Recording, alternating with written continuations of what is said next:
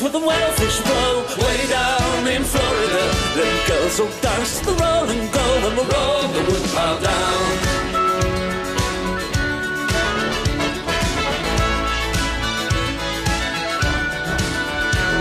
When I was a young man in my prime, way down in Florida, I was courting pretty girls too at the time, and we'll roll the woodpile down. Rolling, rolling, rolling the whole world round. Let's find Bill of Mines on the Georgia line, and we'll roll the woodpile down. But now I'm old and getting grey, way down in Florida, I can only manage one a day, and we'll roll the woodpile down. Rolling, rolling, rolling the whole world round. Let's find Bill of Mines on the Georgia line, and we'll roll the woodpile down.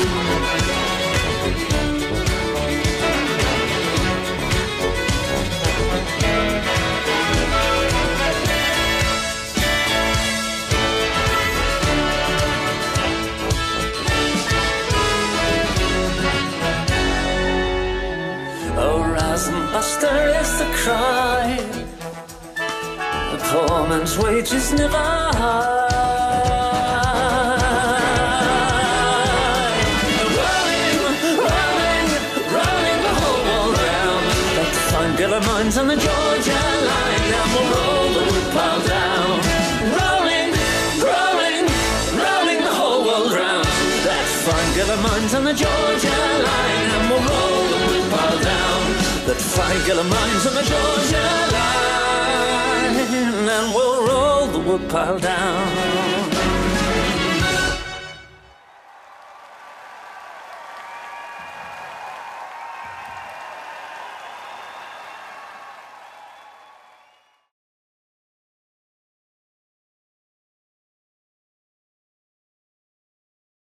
You're listening, Studs, and my guest this week is Liam Sharp. We're sitting in a hotel room at the lovely, it's a Sutton Place Hotel. Yeah, it's lovely. I mean, it's idyllic. I'm totally loving Vancouver. It's just beautiful, beautiful. And the weather's amazing. It's cold, but it's bright sunshine. It's just, I've not been to Canada or Vancouver before, so it's a real treat, actually. It's great. It was literally snowing a week ago. Right. Which is unusual for Vancouver. Normally it's a rainy city, but we had like Okay. a weird couple week spurt of snow, but it's like relaxed and opened up for you to come in. And Is that why there's a giant sculpture of a raindrop by the waterfront? I don't know the sculpture, but that sounds It about appears right. to be just a giant drop of water. Yeah. Oh, that's funny. There's a lot of new art that like Right. after the Olympics that they like did all sorts of like specific things. Like you'll see lots of different things with like orcas. Yes, I've seen them. Yeah. Did you yeah. see the Lego orca? I did, yeah. Or the yeah, digital next orca? to the flame, Yeah. the Olympic flame Yes. statue. Pretty amazing. And it's all just nothing but mountains around that. It's just stunning, and even I read a little bit of history about that island that they were trying to save the trees on with the burial boxes in the trees down by the water. Oh, by Stanley Park? What do they call it? I don't know, Dead Man's Island or something. Yes, something yes, like yes, that. yes.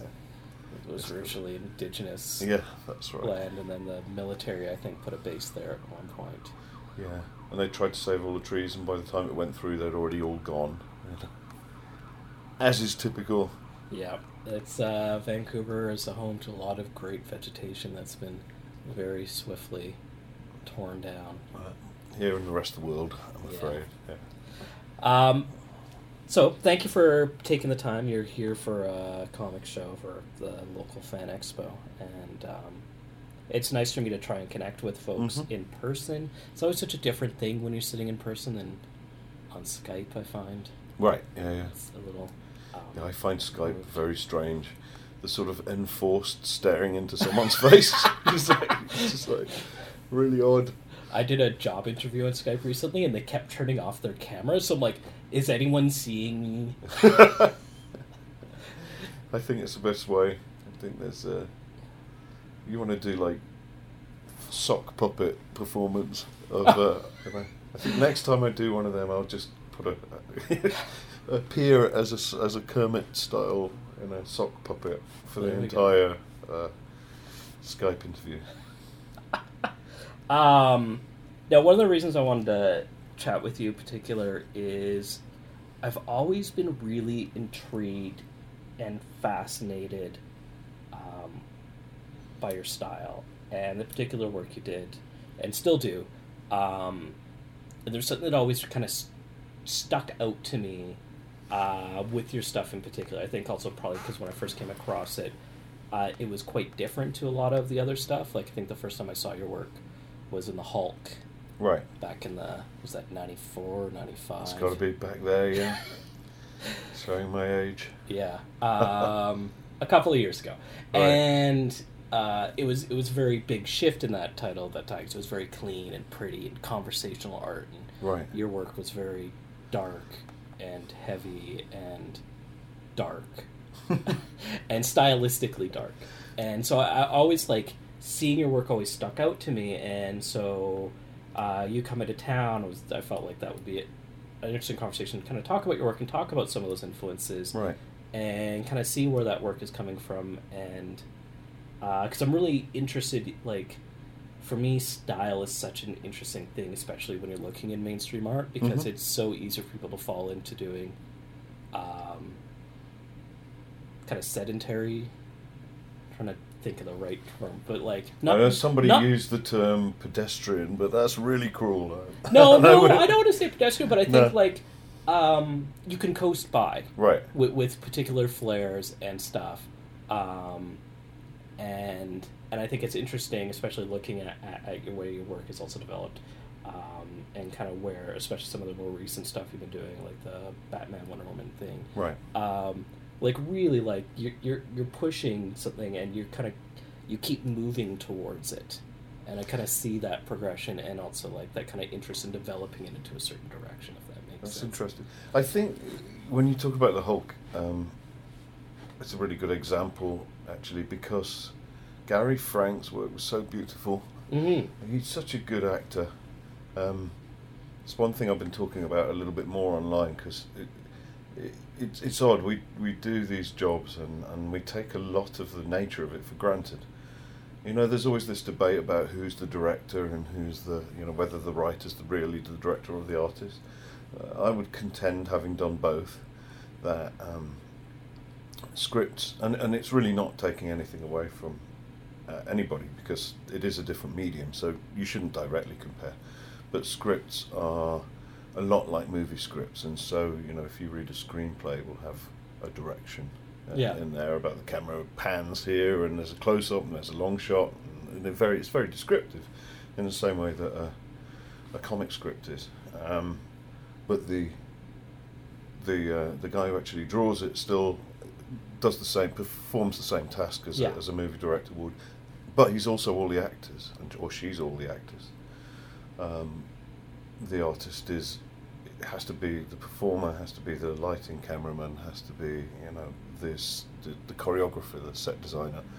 There's a ridiculous amount of moving parts to pulling off drawing comic strips. Mm-hmm. Sometimes it's overwhelming, and you have to break it down into small chunks. It's hard to keep momentum, and it does take a particular kind of madness, I think, to do this job. And so, when you break that down, there's a few ways you're going to go with it. One is to be aiming high and seeing it as your art and where you want to go with that art and what you want to try and say with it. Another way is to completely break it down into a set of rules and quite strong rules really about how you do it, and you do it from a technician point of view, a draftsman kind of a point of view. Some people do it very naturally. Other people have to make a kind of architectural approach to it.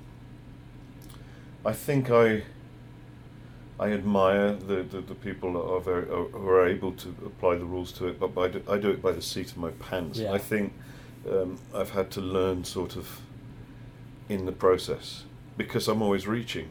I think as well when I started out I was illustrative. When I was a kid, I could tell that it was a really hard job drawing comics, and I really wanted to draw expansive, epic, painted type stuff. So I think I saw myself more as an illustrator and concentrated on the drawing a lot more than on the storytelling. And that was definitely a feature when I look back at my early stuff. The storytelling's not that great. Some of the drawings are okay, but also the layouts aren't great as well. So the design was lacking, the storytelling was lacking. But because I had put a certain amount of effort and time into understanding light and form and shape and weight and mood and those kind of aspects, it had a kind of gravity and a mass to it. Mm-hmm. So, and I think that was appealing to some people. But also again, it's just what I was interested in. I loved Metal Erlon and Heavy Metal magazine and all the European material. A lot of the 70s underground stuff, people like Richard Corbin blew my mind, I wonder, like, Droulet. Oh, Droulet, absolutely. I would have been, gosh, I'm trying to think when I first came across, like, Lone Sloan. I wasn't that old. I was maybe 11, something like that. Irregale was just the most mind-blowing thing, And I remember trying to penetrate it with my mind when I was reading and trying to figure out what the hell was going on. But the story of with this sort of weird little head growing out of his shoulder, and he's obviously the bright one, but no control over the brute that he's with. And then this crazy adventure that happens, and then this sort of tragic, like arbitrary end to it. Was that like a switch being turned on in your head at that point? I was amazed by it. I'd seen a book called Masters of Comic Book Art, and it had a few of these guys in it. It had Drouillet, and it had Corbin, and it had... Is that the one that I think Wally Wood... Herb Wood was in there. Yeah. A whole bunch of them, and that was an amazing book for me at a seminal age in that it started enlightening me to broader possibilities, Mm-hmm. and it made the medium. It elevated it, even though I knew that I loved comics and I wanted to draw them. It elevated the sense of what they could be much more, and it also made me realise that actually it wasn't just the stuff that I got off the shelf and read, and there was, these people were astonishing creators. And you could do something that had a legacy. Yeah. You could make a mark if you did it right. There's like a permanence to it. Yeah, and people are talking about them and naming them, and I think probably then that was the first time which seems ridiculous now when I look back, but the names were not the thing. It was the characters in the comic, the way it was drawn, and all of those things. So I didn't really pay much attention to the names of the artists when I was a kid, or the writers, and then that book really sort of switched on the importance of that, and it all seemed to happen at once. I just Paper Tiger and Dragon's Dream, the Roger Dean imprints, they were releasing these tabletop coffee books with a lot of this work in reprints from Europe, and the book, The Studio, with Jeff Jones and Michael Kaluta and Barry Smith and Bernie Wrightson, just an astonishing, mind-blowing book, and all of these guys suddenly became elevated beyond everything to me. It transformed the medium, it transformed the way I looked at the medium, it transformed my view of my future and what I wanted to do and what I wanted to say and how I wanted to reach. But at the same time, oddly, it was the end of the 70s and 80s. The medium was shifting completely, and that type of material was disappearing quickly.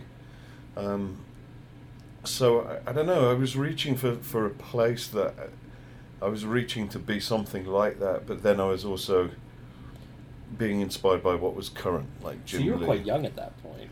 Yeah, I started work when I was 18. I went straight into comics. I didn't go to college. But I mean, even like seeing that work.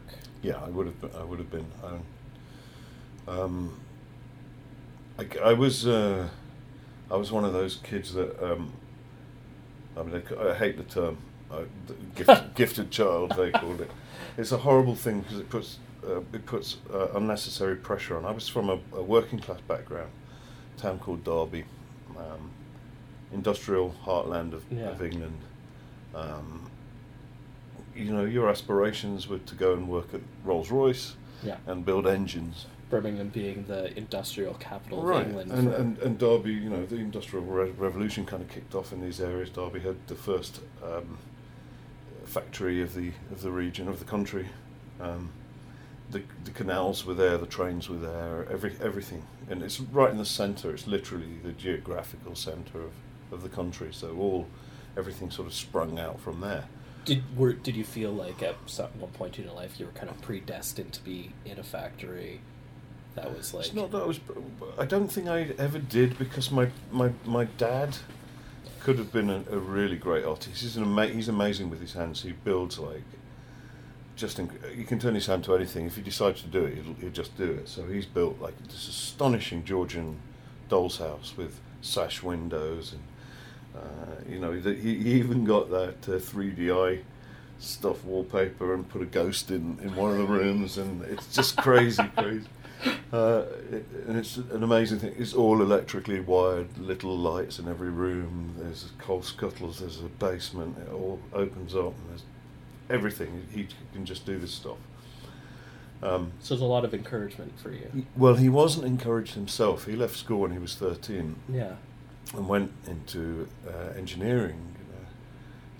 That would make sense with what you're describing. Right, exactly. And he wasn't. There was actually, or was a very well respected Joseph Wright School of Art when he was young, nearby, and he had a chance to go there, but it wasn't encouraged. He wasn't encouraged to go. So it was always the case with me that they would never. If I was going to be an artist, and I showed signs like immediately, then they were going to support that, and they did, to the point that when I was 9, my junior school, my teacher, Mr. Rice, and then the subsequent 2 teachers after that, were all like, "You've got to do something with this kid." And they found out, they suggested this thing called the Gifted Children Society, which was, again, weirdly in the area. Wasn't too far away. I can't remember exactly where it was, but it wasn't too far. We didn't have to drive for hours. It was it was in the area, and the guy who was running it had been a former headmaster of this school down in Eastbourne, in Meads in Eastbourne, and he said, "Look, they're building a new art school there. They're wanting to. They've had scholars of music and maths and sports and everything, but we've never had an art scholar. This could be a real opportunity." So I got the first art scholarship to essentially Hogwarts, it's what it was like. This school down in Eastbourne. So I went to board at this school with surrounded by, the rich and the great and the noble and the, lords and ladies. The proper. And Nigerian princes and Middle Eastern princes, and it was astonishing, radical change. Yeah. But my parents used to park their little car, second-hand, beaten up, whatever it was at any given time, blocks away, because they didn't want people to see that they didn't have any money. So it was interesting. I had friends that were going home to drink pink champagne on their tennis courts, and for a couple of years my parents were struggling to the point that they were living in a caravan, so I was going home to a caravan. Wow.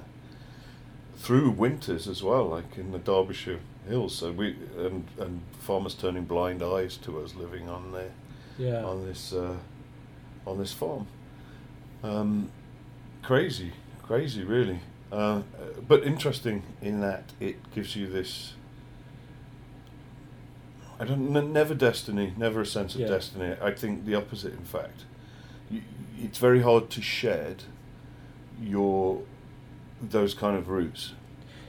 It sounds like there's like a work ethic kind of underlying this, of when you're dealing with this, and I've talked to other folks who've dealt with some intense poverty, Right. and it kind of puts something in you where it's like you got to work and there's no failing. It's you've got to do this. I think there's an element of work, but there's also such a strong element of doubt Yeah. that it can make the work problematic. I mean, I've had points where I totally fell out of favour and just couldn't get work or whatever, and it was never because I was late or anything like that. But I think I have to take some responsibility in the fact that my art bounced around so much in terms of what it was reaching for, what it was trying to do. So I was probably a little bit unpredictable, and it was hard for companies to know what they were buying into. 90s? Yeah, I guess so. Well, all the way through the 90s. Yeah. I was trying to change things up all the time. I was being inspired by so many different things, whether it was Bill Sienkiewicz and then Ash Wood's kind of interpretation of that kind of work, and Dave McKean was doing astonishing things with Photoshop. I stopped playing with 3D modelling and building stuff and using that for lighting, and all of these things are interesting, but they are also a distraction, and they can lead to quite radical style changes and directions in what you're doing, which I think it's confusing for the readership, and I think it's confusing for editorial. It's hard for them to sort of let you just keep playing around like that, and I don't think it was by design, and I don't think it was they probably couldn't even put a finger on exactly what it was. But my reaching probably caused problems, for a while. I've had one thing some friends I've talked about before is like sometimes you have like your influences and you're feeding on them, and sometimes you need to like work through them. Right. And something else comes out from the other end. And it sounds to me like because you said you're 18 when you started working for Marvel UK. Mm-hmm. And 2008 originally, yeah. And then I was 20. Well, you freelance, so Yeah. you're doing whoever will have. I was working for Marvel UK, but on things that nobody's seen or remembers. Like I did like I inked a Count Duckula over somebody, Galaxy Rangers and things like that. There's all sorts of things that we did that nobody has any notion of, But I always think like retrospectively, like I didn't figure out who I was until I was like in my 30s. Right. And as an artist, and starting so young and being visual, and you're kind of working through a lot of stuff at once, and you really don't know who that artist is going to come through right away, and so it's tough. It's funny. It's like when I did Gears of War, I think that was the first time I really nailed pretty much the style I'm doing now. It's not that different. The irony is that I didn't realise at the time of doing it that I'd done that. So I did that, and then I did Captain Stone Is Missing, which was really my love letter to all the things that I loved in the 80s. So it's, there's aspects of Corbin, there's aspects of Bill Sienkiewicz, there's aspects of Simon Bisley, there's a lot of different influences in that stuff. But it's an awful long way away from the Gears of War thing. And it actually took one of the people I was working with at Madefire, Kevin Buckley, who works in the... he basically oversees the content editorially and everything.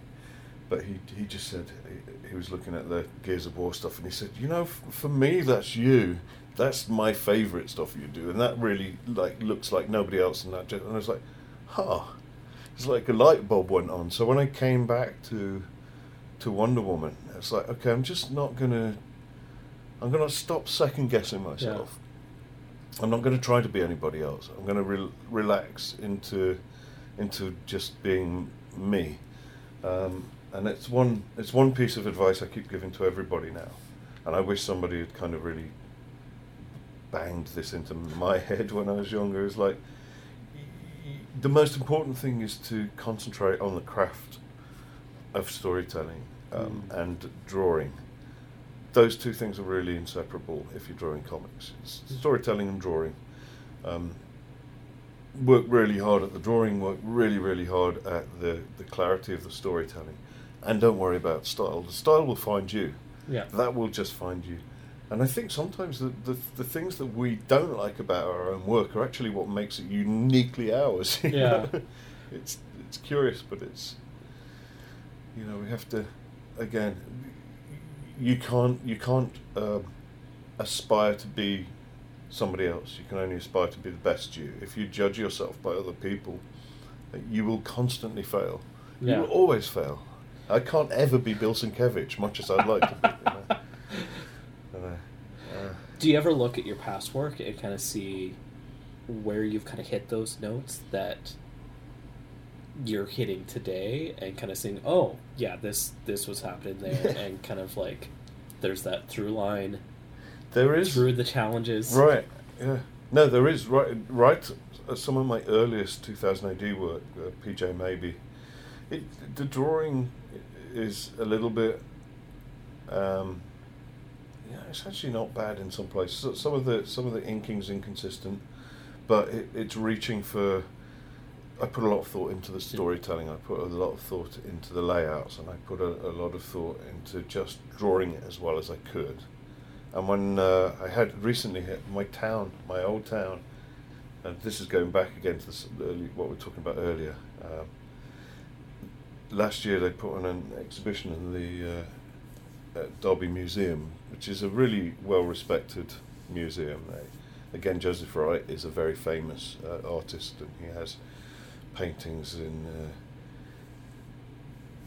just all over the world. They're very well thought of. And he's got some in the Hermitage in Russia and all sorts. So he's one of Derby's famous children, and they have the biggest collection of his work in there.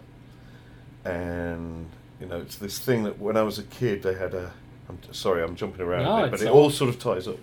They had a big citywide competition for young artists, and I entered, and they threw my stuff out and said my dad had done it, and they would not have it that I'd done it. And the same town that refused to accept that it was my work sort of put on this exhibit, and it was absolutely amazing and cathartic, and it was beautiful to be able to, in my opening talk, because I got to do a big talk, which was great. I didn't know what the hell I was going to say until the second I got up there. It was only meant to be 10 minutes, went on for 45 minutes. It just fell out of me. And I realised that actually what it was my big. This was more for my parents, and it was like this is your vindication for your belief. This is you made this happen by allowing me to be what I needed to be. Were you an only child? I wasn't. No, I have a younger sister and a much younger brother. Oh, okay. So to the point was that in that, and it's me waffling on. The point of it was that in that exhibit, what was fascinating was seeing 30 years of a career in one large room, pretty much in order. Not precisely, but some of that early 2000 AD stuff, I could see the through line for the first time ever.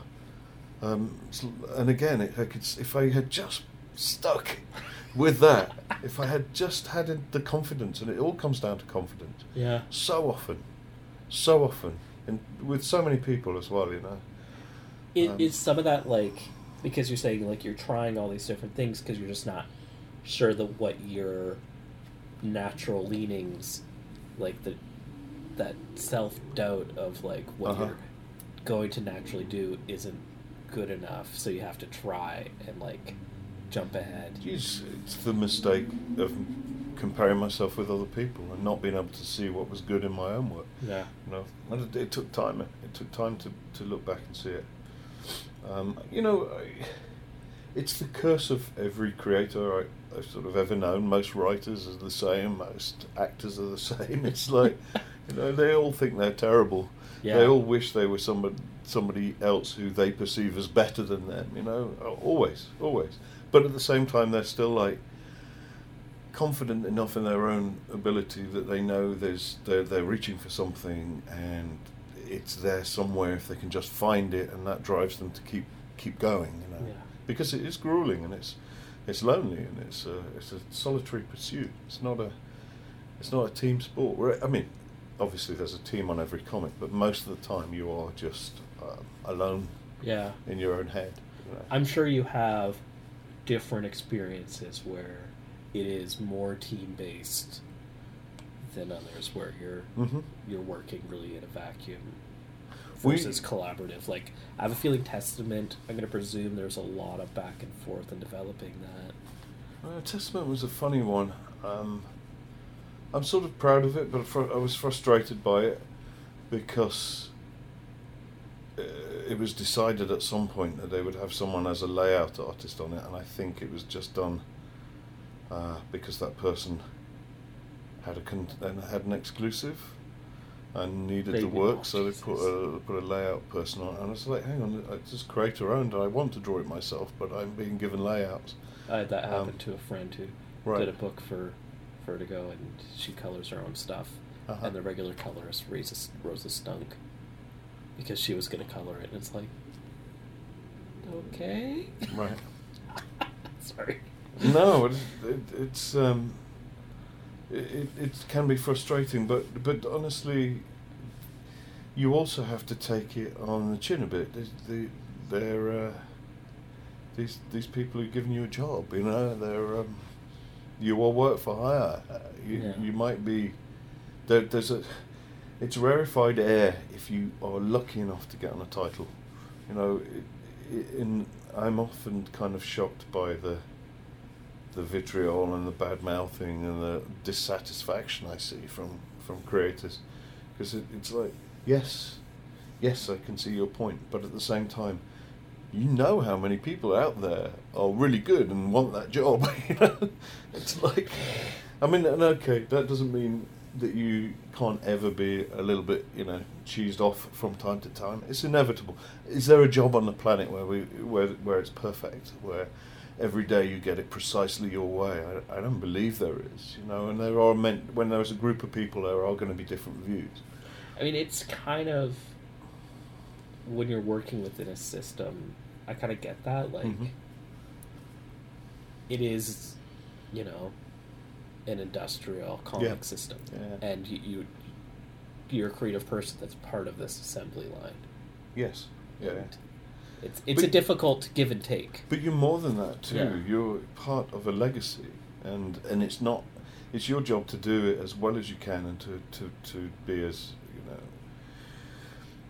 respectful of that property as you can be.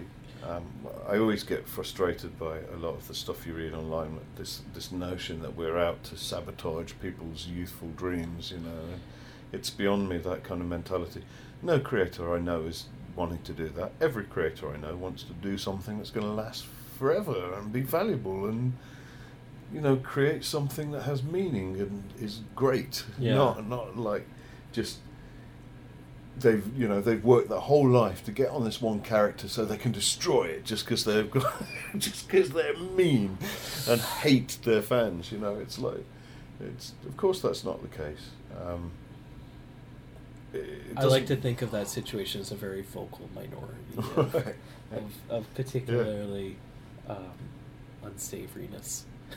Yeah, we were talking about it last night, and it's funny, it's like, even on the books that I most loved, when it got to an arc that I didn't like, it's like, this is not for me at this point, that's fine. Yeah. Someone's going to like it. I love these books. Actually, I'm going to reread all of these, but I really like what's happening over there. I'm going to check that out. And it gives you permission almost to go and look at the rest of what's available, and not be completely sort of tied to one thing. We're in absolutely no shortage of work to read. It's phenomenal and ridiculous. Like the stacks of books I have at home, and I'm sure you have a similar situation. Yeah. It's not getting dented. It's impossible to keep up with it. It's funny too, obviously we get to make a lot of industry friends over a long career. And it's an unwritten rule when we get together that we don't ask if anyone's seen our recent work, because it's like you can't have seen everybody's book, you know. It's like, I love your stuff. The last thing I read was 10 years ago, but I like you a lot, and I know whatever you're doing is great. You know what? It is very similar in the small press. Right. It be seemed. It's impossible, you know. And obviously, I try to amend that whenever there's something that's, you know, that catches my eye. I will try and try to stay up to in touch with it all, but it's just impossible. It's impossible. For yourself, tell me about the switch of working on the Wonder Woman run with Greg Rucka, because it sounds like that was kind of another switch for you, and kind of where things. I guess you said Gears of War was that point, and that was before Wonder Woman? Gears of War was 2008. It was actually the biggest selling comic of that year. It did 400,000 copies, and hardly anyone knows it. It was huge. I mean, obviously, a lot of that was that the outlets for it were through like GameStop and things like that. So it had this bigger audience, and Gears of War was a massive game. A lot of the people that read the comic were gamers. Yeah. And game comics tend not to really get picked up by the comic fandom and comic press particularly. But I'm not a gamer, so I drew it as a kind of dystopian, almost rogue trooper type sci-fi, because I really wasn't sure if I wanted to do it. And Chris said, well, just have a look. Christina, my wife, she said, just have a look at it. And I got the stuff, and I was sort of saying, yeah, it's all guns and tanks, and I hate drawing guns and tanks. And she said, yeah, but look at it. It looks like you designed it.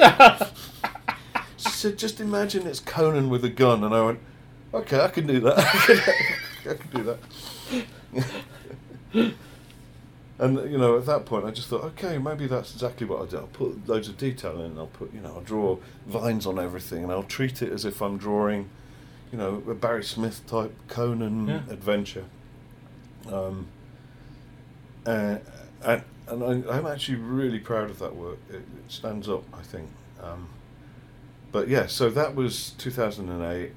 Right after that, is when Madefire got set up, and I moved to America and co-founded that, and was this chief creative officer there for a while. So I was overseeing content and running all the.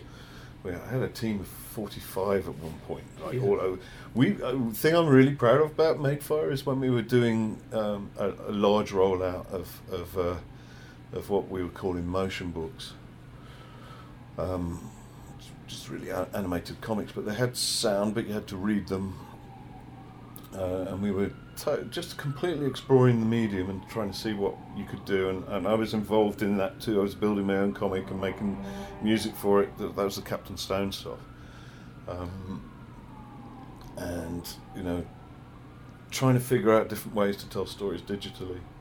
It was a really sort of fascinating time to do all of that. And the thing I was proud of was that we managed with our little California team and we tried it too, because we had so much. We tried India and we tried China, and we could build them faster and cheaper in California than they could in China or India, and that's really saying something. You know? Nobody does that. So we really had it down to a fine art, but it's work intensive, but it was. I'm very proud of the work we did there. But there was a point eventually where I was just becoming more and more of a manager. I'm not built to be a manager, I'm not trained to be a manager, and I was missing drawing, I wasn't creating anymore, and it just was like becoming like a backlog. And I was getting sort of quite stressed and depressed by the fact that it was, you know, I wasn't working anymore. So there was a point at which it's like, you know, I think my job here is done. The child is out in the world. I wish it luck, and I need to return to comics. And that's when a good friend of mine, Steve Morga, who buys art, and he's always got a table at San Diego, and he reps other artists. And he lives in Lafayette in the Bay Area too. So when I moved over, I stayed with him. It was very, very fortunate. But he just said, "Well, you should just send Jim Lee some of your stuff. Start drawing. Just start drawing Batman. Start drawing. Do some Hulk stuff. Do some superhero stuff. You haven't done any of that for ages. Just do some. Start putting it online. Take a bit of time out and do that." And so I did. That's exactly what I did. And I started firing this off to Jim. And he was always great at getting back to me and saying, "Oh, this is cool." And then I heard that one of the top artists at Marvel had turned down an opportunity to do Wonder Woman. I was like, "Oh, that's interesting." I didn't immediately think, "Well, I could do that." But it was interesting, and there was a Thanksgiving night, and I got back to our house, and on my desktop there's a Red Sonja piece, black and white piece, that I've called Mouldering Stones, that I often cycle out. Occasionally will come back around on my Twitter feed or Facebook or wherever, because it's one of the pieces that I did along the way that I know I got right. For a long time I sort of held it as probably the best piece I'd ever done. It had a Barry Smith type feel, but it also had there's still a bit of like 90s Jim Lee-ish feel to it, and I mean all of those guys were inspired by Barry Smith anyway. So it's a decorative approach to drawing that has elements of symbolism and elements of it's just decorative. Anyway, that was on my desktop, and I looked at it and thought, you could do Wonder Woman like that. And I couldn't stop thinking about it. I went to bed that night and I had this almighty dream. Like, I never dreamed superhero dreams, but this one was a full-on Wonder Woman dream. And I woke up like, holy shit, you could do Wonder Woman like that. And I sent Jim immediately on, as soon as I was out of bed and with a coffee, I sent Jim the picture of that Red Sonja piece and said, "You could do it like this." And he got back and said, "Yeah, you could." "Have you done Wonder Woman before?" "No, I haven't." It's all right, but I'm going to do it right now. I'm going to spend the next 2 days just drawing Wonder Woman, to see how it looks. And I did a triptych that ended up in the Love is Love book. Laverne Kindzierski coloured it, and that one. But I just did a black and white piece in which I sort of loaded it with Diana symbolism. I was looking at the goddess Diana, so there's the hunting aspect and the deer and the wild boar and all of these other, the moon is in there, and all these very mythological aspects, symbolic aspects. And I sent that to Jim, and he loved it. He says, "Right, that's it. I'm gonna, I think I need to make this happen." So he went to bat for me, but I didn't hear anything for weeks on it, and I'd keep I'd get in touch, and I'd say, "So I guess it's not happening." He said, "We're just going in a meeting now. I'll be in touch. And then I wouldn't hear anything for weeks again, And the weird thing then was that I got offered that Christmas. I don't know why. I had it's the first time in ages that I completely didn't feel stressed. Like doing a startup and being a CCO and being a co-founder is a stressful thing. Doing technology is stressful. Executive life is stressful. So I'd had several years of permanent stress. Especially over those periods, because coming into the new year was always like, and this first year was like, it's going to be all right. I've got a feeling it's going to be all right. Something's going to happen, and I got offered for the first time finally after 30 years the book I most wanted, Conan. And it's like, fantastic! I'm going to do Conan. Brilliant! I'm doing that. So I sent Jim a text because I thought it's only fair. I've got to let him know. On the 6th of January, first day back at DC at work, and I said, "I've been offered my dream job. I guess Wonder Woman's not happening. I've been offered my dream job, Conan." And he went, "No!" He said, "We want you to do Wonder Woman." And it's like, "Really?" He's like, "Yeah. We need you to do. You got to do Wonder Woman." And I thought about it for about a minute, and it's like I thought, you can go from Wonder Woman to Conan, I think, but you can't go from Conan to Wonder Woman. Wonder Woman's like one of those massive icons, and the jump is a big jump mentally. And then I was thinking with Conan, what is all the stuff I love about that anyway? And then I was thinking, well, it's just the environment and mythology kind of vibe of it. I can do all of that in Yeah. Wonder Woman. So maybe it will be just as much fun anyway. You know? So I was the first one brought on for that team for Rebirth. Oh, okay. Ahead of Rucker, ahead Really? of, Oh, ahead okay. of the whole team. There was a couple of other writers vying for it prior to that, and I had meetings with various people before we ended up with That's Greg. great. And Greg was perfect, really. You know, he had unfinished business with the character. When I went back and read his stories, I just saw that I realised then that this was everything about the character I hadn't fully grasped Yeah. previously.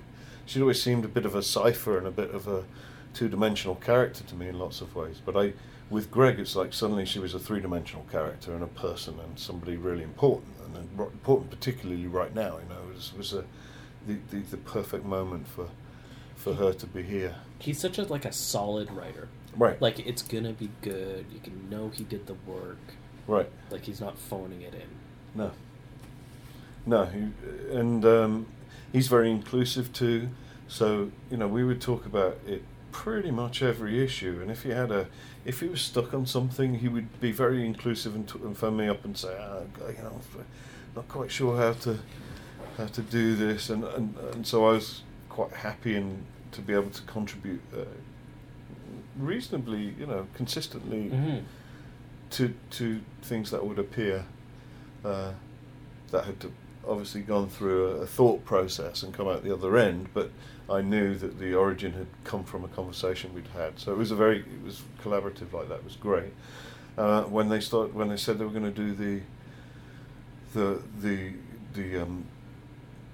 issue every 2 weeks thing, that was interesting too. Greg's solution was fantastic. It was frustrating because I really wanted to do year one. Who wouldn't? It's like doing Batman year one. Come on, like Wonder Woman year one. Of course, I wanted to do year one. But when I looked at what the stories were, and Nick's art and my art, it's just a no-brainer. It would not have worked if you'd switched us around. It just wouldn't have worked as well because she brings so much light and joy and innocence and her and Romulo Fajardo Jr., the colouring that he did on that was just beautiful. So I think, and then me and Laura were doing this really kind of much darker, 10 years on kind of more intense stuff. So that was great. And then leading up to where you started off with this again, was the whole thing about then what happened was that Greg did in a year 24, 25 issues. Yeah. Plus the annuals, an awful lot of work. It's to turn in those scripts every 2 weeks. That's intense, especially when you've got other books that you care about. He had the magic stuff that he was doing with Nicola, Black Magic stuff, which is also great, and that had been on a hiatus. He was worried about Stumptown and a lot of these other things that are very personal. The election took a bit of a toll on him. Yeah, well, of course.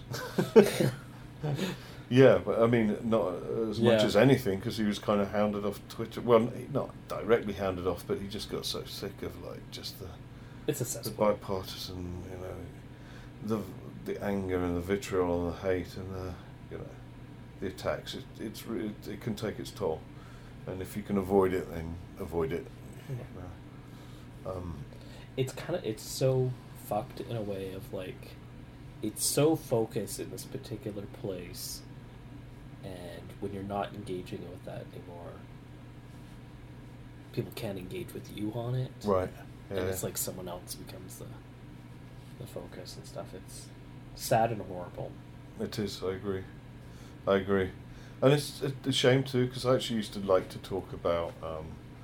I used to like the discussions when they were discussions. Yeah. Because I've got fans on both sides of the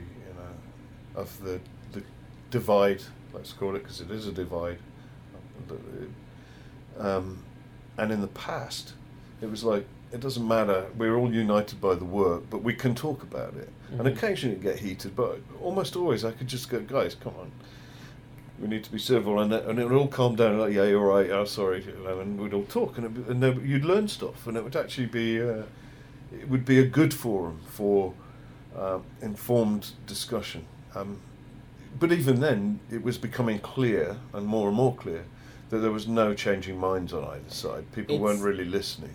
But it's also, a lot of this isn't as new as people are thinking. Like, I remember when the No. first Jack Kirby stuff was popping up. Not the first, but like 10, 15 years ago when the Kirby estate was like really actively looking for the reparations. Folks were like, they're going to ruin our childhood.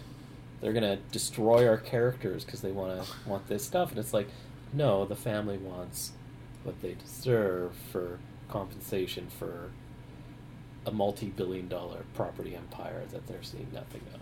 Like, Yeah. it's two different things. Two different things.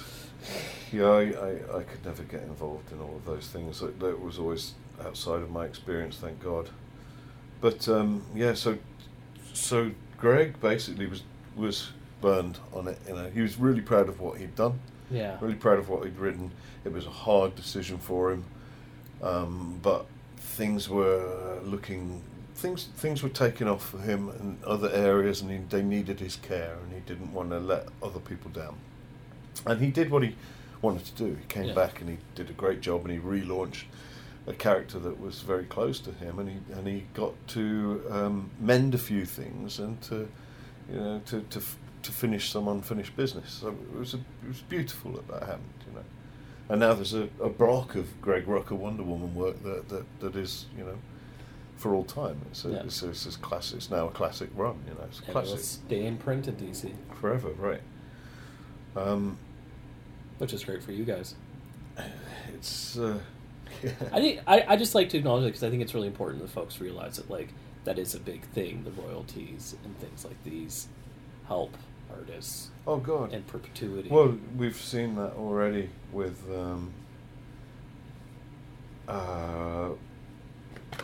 brain fart. And it's an embarrassing brain fart because what we're talking about is Perez, George Perez. Oh yeah. Yeah. No, we've seen that with with his medical situation, which he's talked about online, and the fact that he's fading, trouble with his eyesight and stuff. But he's also been able to say, thankfully, I'm okay because the royalties are going to look after me. Yeah. And they'll take care of me. That Teen Titans show. Amazing. Yeah. I don't know that I'm anywhere near that kind of level of things, but it is more importantly than royalties. It's nice to know that you've done a piece of work that has long legs and will that goes down in history as one of the sort of seminal pieces of a character's run. When you're working on something like that, do you look to the past? Like, it sounds like you kind of see this work like existing with these different arcs, with the Perez Wonder Woman stuff and the John Thompson Wonder Woman stuff, and you got the John Byrne Wonder Woman stuff. But I mean, these are all part of this legacy. It's like that kind of partially feed what you're doing with your work, or is that kind of something that you can get lost in? You can get lost in it. I try not to really. For me, I didn't know much about her. I was never, I'm ashamed to say that I wasn't that drawn to her before I started drawing her and fell in love with her. I read and loved the Azzarello run. I know that's was controversial for some people. I don't get it. I thought it was great. I thought it was fantastic. People were saying, well, she was hardly in it, but I don't mind that stuff. It's like she's in a great expanded world, and if she's at the centre of it, I mean, it's a funny thing. It's like some people said of my Brave and the Bold stuff, and okay, let me step back a little bit. The reason the Brave and Bold thing came around was because Greg came out of it, and I wasn't ready to finish drawing Wonder Woman. But I didn't want to carry on drawing her for a different writer. Yeah.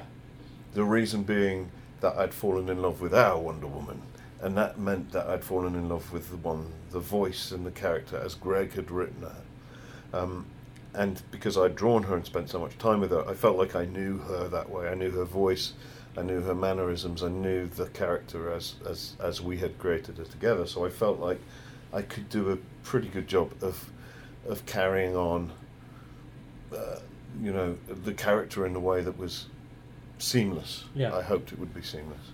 And to me, the very first issue of The Brave and the Bold it is just right off the back of my last issue of Wonder Woman. Yeah, It's part of the same run. I saw the linkage there. Right, it just felt like a complete natural Yeah. flow into it. So you know, I almost wish they would like create in the you know, a little, rather than it being Brave and the Bold, that they would just open a little gap Book between the 7. issues and put it in there, you know, because it does feel like it belongs in it. But one of the criticisms I saw of The Brave and the Bold was, you know, and I don't get it, I really don't get it. They said, well, it's not about Wonder Woman and Batman, it's about everything else. I said, hang on a second. Batman is being a detective all the way through it. He's there, he's solving a crime. He can't really fight anyone, they're all giants and magical. He's just a guy, you know. He figured out the stone. He figured out the stone, and he's got the, you know, he tries out, thankfully, the sleeping. I love that, because it's such a cheesy old thing, you know, here's the sleeping gas, Yeah. you know. It's like the best thing. But is it going to work on... Is it going to work on these creatures? Well, thankfully, yes, it does. But it's still not, you know, he still can't really do much. Yeah. He's there for a reason, that's to be a detective. And he's got to be a really bloody good detective, because he's in an entirely alien environment. So it's like, what tools can he use? Yeah. What is he looking for? He's got to understand them. Everything is different. All the rules are different. So that was, you know, that was fun. Just even that, and she's there because she's the only she's able to stand outside of the situation and look at it coldly and bring a collective calm to it. Also, she's from Themyscira, which has suffered from the same problem as being eternal. Yeah. You know, and being trapped on this place, and I thought, well, wouldn't you go mad on Themyscira, which is where I came up with this idea that actually Themyscira is magical in a different way. There's not really the sort of boundaries that you might expect. There's always stuff to discover there, and new aspects and shapes to it. It's like a kind of TARDIS-y. Yeah, exactly. Which is a nice idea, and I wouldn't mind exploring that at some point. But that's just a kind of throwaway thing in the Brave and the Bold. But to say that it's not about them and it's about everybody else is to miss the point of those characters. You know, Yeah. I don't know what you do. I don't know what people want if they're going to put that. There are times you just kind of go. There's no point even going there. Like some people, my wife and my daughter are very feminist. I consider myself a feminist. I might not have been when I was younger, and I've had to learn to be what that means and how it plays out in the bigger picture. It's not that I wasn't; it's just that I had a male understanding of what it was, and we should grow. You know, we should unpacking toxic masculinity is right. a never-ending process. Right. Okay. Exactly that. And it you can learn a lot about yourself if you're prepared to do it and you dig deep, and if you're prepared to kind of look hard at your past views and past representations and past ideas. It's like, for instance, I always thought that I was giving my female and male characters an equal kind of badass space, but a man's idea, or a heterosexual male's idea in particular, of what is sexy within women and what is sexy within men ends up kind of in a very different space, And you think that by drawing the guys all muscular and macho and everything, the UFC fighter. Yeah, but well, exactly. But you think that's sexy, but you don't know what's sexy because you're just guessing from what. It's not. It's very hard to try and second guess what's sexy. It's not really something that comes natural to you as a heterosexual man, And so I think there's a lot to learn and a lot to be to try and unpack, as you say. Anyway, the one of the things that I saw was like people saying that the first issue was sexist because of the scene with Steve and Diana when she sort of negotiates an hour and he Yeah. hasn't picked up on it, and then she sort of disrobes in front of him. And I think the idea is that people think that, oh, she was parading for him, and it's like, no, she got the hour for her. Yeah. You know, it's like, why are you assuming it's all for she's just doing it for him? No, she did it for herself. Yeah, that was her And hour. for him. It's her hour, yeah. It's like, and he's being a dumbass. He's not even picked up on it. You know, he's there stuck in bed, doesn't want to get out because he's got nothing on. He's got stuck. He's been told to put his gun away. He's completely like everything's gone. He thought he'd got it sorted. Very emasculated. It's like the whole thing. He's totally emasculated, and the love of his life, who he thought he got to himself for a little window, is about to whiz off. You know, and actually, she's done it for her as well as for him. You know? It's not a little respite before going back into Right. battle. But it's also about two people in love, and two people's need for each other and Yeah. attraction to each other and all of those things. It's not just a disrobing for the pleasure of men kind of thing. You know, I thought that was obvious. I talked to my wife about it. She said, "Don't even go there. Don't even go there." And I was concerned about it enough early on. You start to second guess Yeah. everything that I was even like editorially, it went all round and all editorial like this. Don't even worry about it. We've got you back. It's so fine. Yeah. You even worrying about it is ridiculous, you know. But you know, as soon as it goes out, of course, the comments come. The comments come regardless. So you just have to. It's like the tweet I got once where this girl just said, "Dude, stop drawing women." What? I've been drawing men for most of my And career, that's you why know. Twitter doesn't matter. No. And that's the thing is like, you should treat it like you're walking down the street and someone just yelled to you, "Stop drawing women." What would you say to that person? You'd be like, "I'm just gonna keep walking. Yeah. This doesn't matter." It's so beyond. It's like by the same token, it's like saying women should never draw men. Really, you want that? Or a straight man should never draw a gay man, or a lesbian, or a white guy should never draw a black character. Like, of course, it's great if you can get people who represent all of these sets to be Yeah. involved, but you should always be like, you have to be careful around those kinds of things, because then what are you going to do? Completely populate every story with only heterosexual men if you're a heterosexual man. Yeah. It's like I said, half the time it's like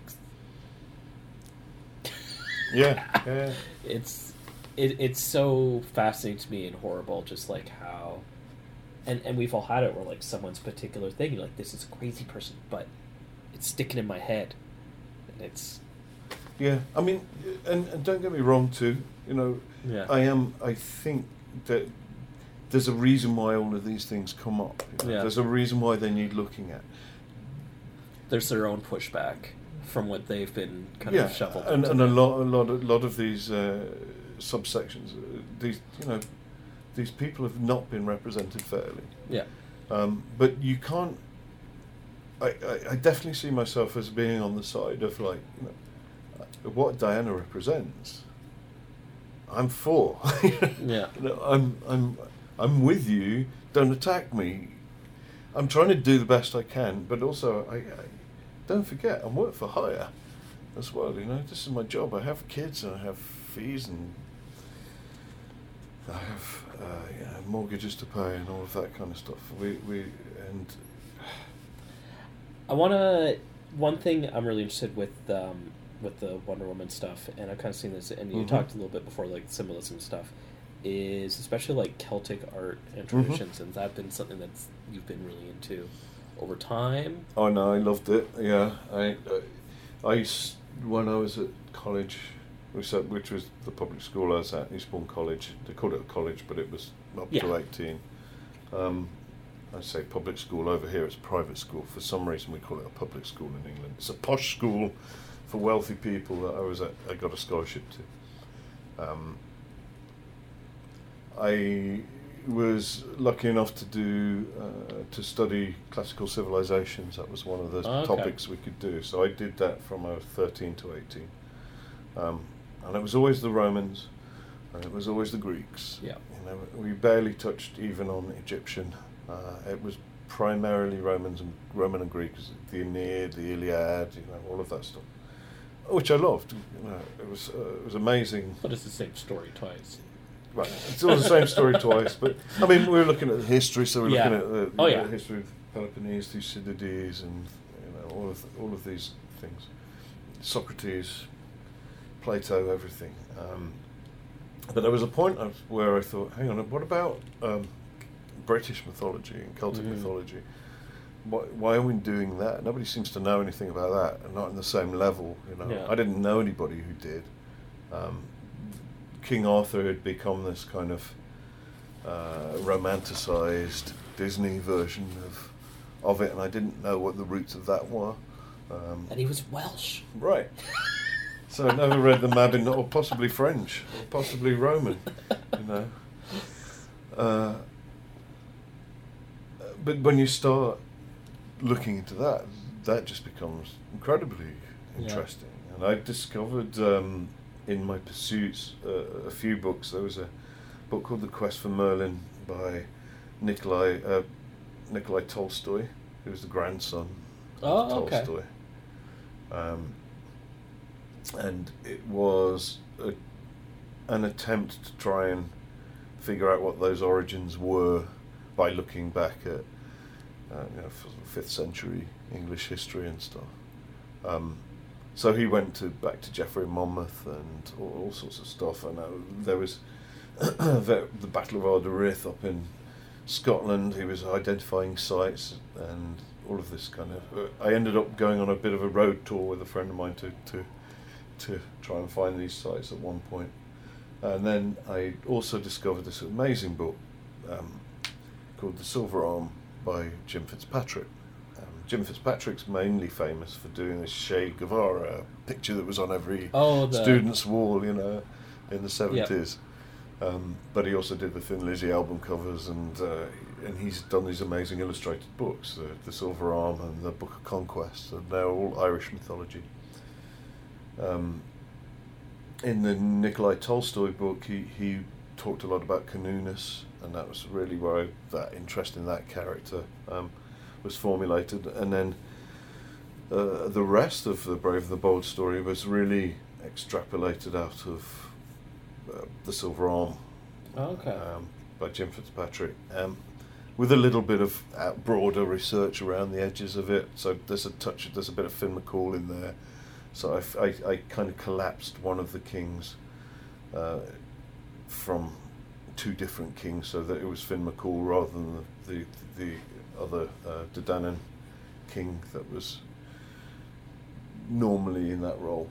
It seemed like you could put the two together. So the version in Brave and the Bold is definitely the Finn McCool one. Hence the Giant's Causeway references. So all of that stuff was like a passion.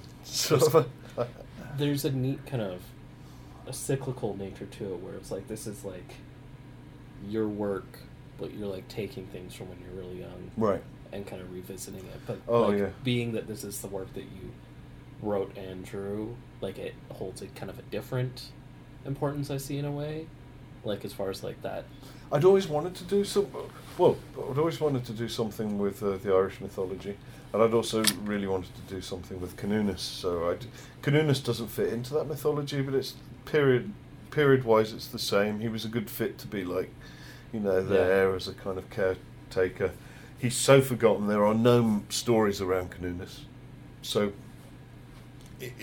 he's a great kind of character to take and to put into a story. And in a way, I'm glad it took so long, because to be able to do it with Batman and Wonder Woman featuring in that world meant that it got more exposure than it perhaps ever would have done if it had just been like an independent publication. So I'm hoping it's introduced a lot of people to Irish mythology that otherwise hasn't come across it or thought to look into it, and Celtic mythology in general, and it's tough too, because it's like there was a whole discussion about editorially, like, can we work with these names? Does it have to be Canunus? It's like, And there was a point we made him Connell, and then it's like, no, it's got to be Canunas. You know, Connell being like an Irish almost variant on possibly the same character, but not. So yeah, no, I said no. I think we got to stick with it. We'll put somewhere in the trade how to say it, because people struggle with the pronunciation. You know. Oh yeah, I'm not gonna try. No, it's I'm so glad to have got that one out, and also my wife, her dad was a Limerick man. Oh. Sadly, he died last year. But he and I always used to talk about the Irish myths and talk about all of this stuff. And he really wants me to do the Torn, which is the Cuchulainn story. He really says, you got to do the Cuchulainn story, you got to do it. But at least I did this one, and just before he died, you know, he saw the story in the scripts, and he was very pleased I was finally doing it. So Nice. that was great. Again, nice little bit of closure. Yeah, that's kind of amazing. And then your latest thing, I realized we're running short on time. Yeah, we got about 5 minutes, I suppose. Get down to the venue, so we should mention Green Lantern. That little thing. My main thing I want to ask, was he writing some of the characters as Geordies? Some of the aliens? The first issue, the Yeah, two, I was yeah. like, this is My like Rock, watching yeah. like the Geordie Shore. I watch terrible British reality shows. I'm just going to get that out there now. And it was like, this is an alien race of Geordies. Is it? I don't know. I think definitely You're gonna Scottish. avoid He loves. commenting. Well, Grant's got a great ear for dialect. You know, he loves. He loves that kind of material. There's a book. I'm trying to remember what it's called. It's a terrific book. Damn it, it's escaping me. Stranda something. Anyway. It's but the crux of what I'm trying to say is that it's all set in a Cheshire dialect, a very deep Cheshire dialect from 100 years ago, and he's got a great ear for it. And that's one of Grant's books? It's not. It's a Okay. book he recommended to me. Okay. I wrote a book called Paradise Rex Press, which is a prose book, which I gave him a copy of, and he absolutely loved it, and he compared it favourably with this book, whose name is escaping me. It's annoying, but anyway, the idea of my book was I was trying to capture a dying vernacular of the Midlands, you know, Yeah. the language of my grandparents, and it ended up something else entirely. But it's a very sort of personal piece of work. It's actually really about that whole thing of going from working class into like a intellectually very rarefied sort of environment, Yeah. and the difference between the two places, and the duality of it, and how hard it is and how odd it is to have a foot in both camps and try and make sense of all of that. And the whole book is really, it's pretty much a self-portrait. There's a lot of true stories in there, but there's an awful lot of complete fabrication and throwing ideas around. But yeah, working with Grant's been a joy, because his brain is so fast, his intelligence is huge. His trust is great if you step up to the plate. Yeah. He gives me so much leeway. It's just brilliant working with him. I'm loving it, and he gives me so much fun every issue, something new and something fresh to draw, something I haven't done before. It's just, it's exciting, and it's hard work, but we're both adoring it, and he said it's the best fun he's had in a mainstream Nice. comic, which is saying a hell of a lot, And I was terrified going onto it, because I adore what he does with Frank Quitely. I'm Yeah. a big fan of those two working together. It's magical to me. That Scottish connection. Oh, I don't. Whatever it is, it's hand in glove, and it's like, I had to just stop looking at Frank's stuff, Vincent's stuff, because I didn't want to be influenced by it. Yeah. It'd be so easy to suddenly find yourself trying to be a second-rate, Frank Whiteley. And going right back to what we were saying at the beginning, it's having faith in yourself and believing that you can pull it off. And I just did it the best I could and just worked damn hard, and I continue to do so. Well, I enjoyed what I've read so far. Thank and you I very look forward much. to more interesting accents. Once again, folks, I've been talking to Liam Sharp, and you can find him on the racks with Green Lantern and the Brave and the Bold, Batman, Wonder Woman, and the run with Greg Rucka on Wonder Woman, and a whole whack of other stuff. Thank you, Liam. Cheers. Pleasure.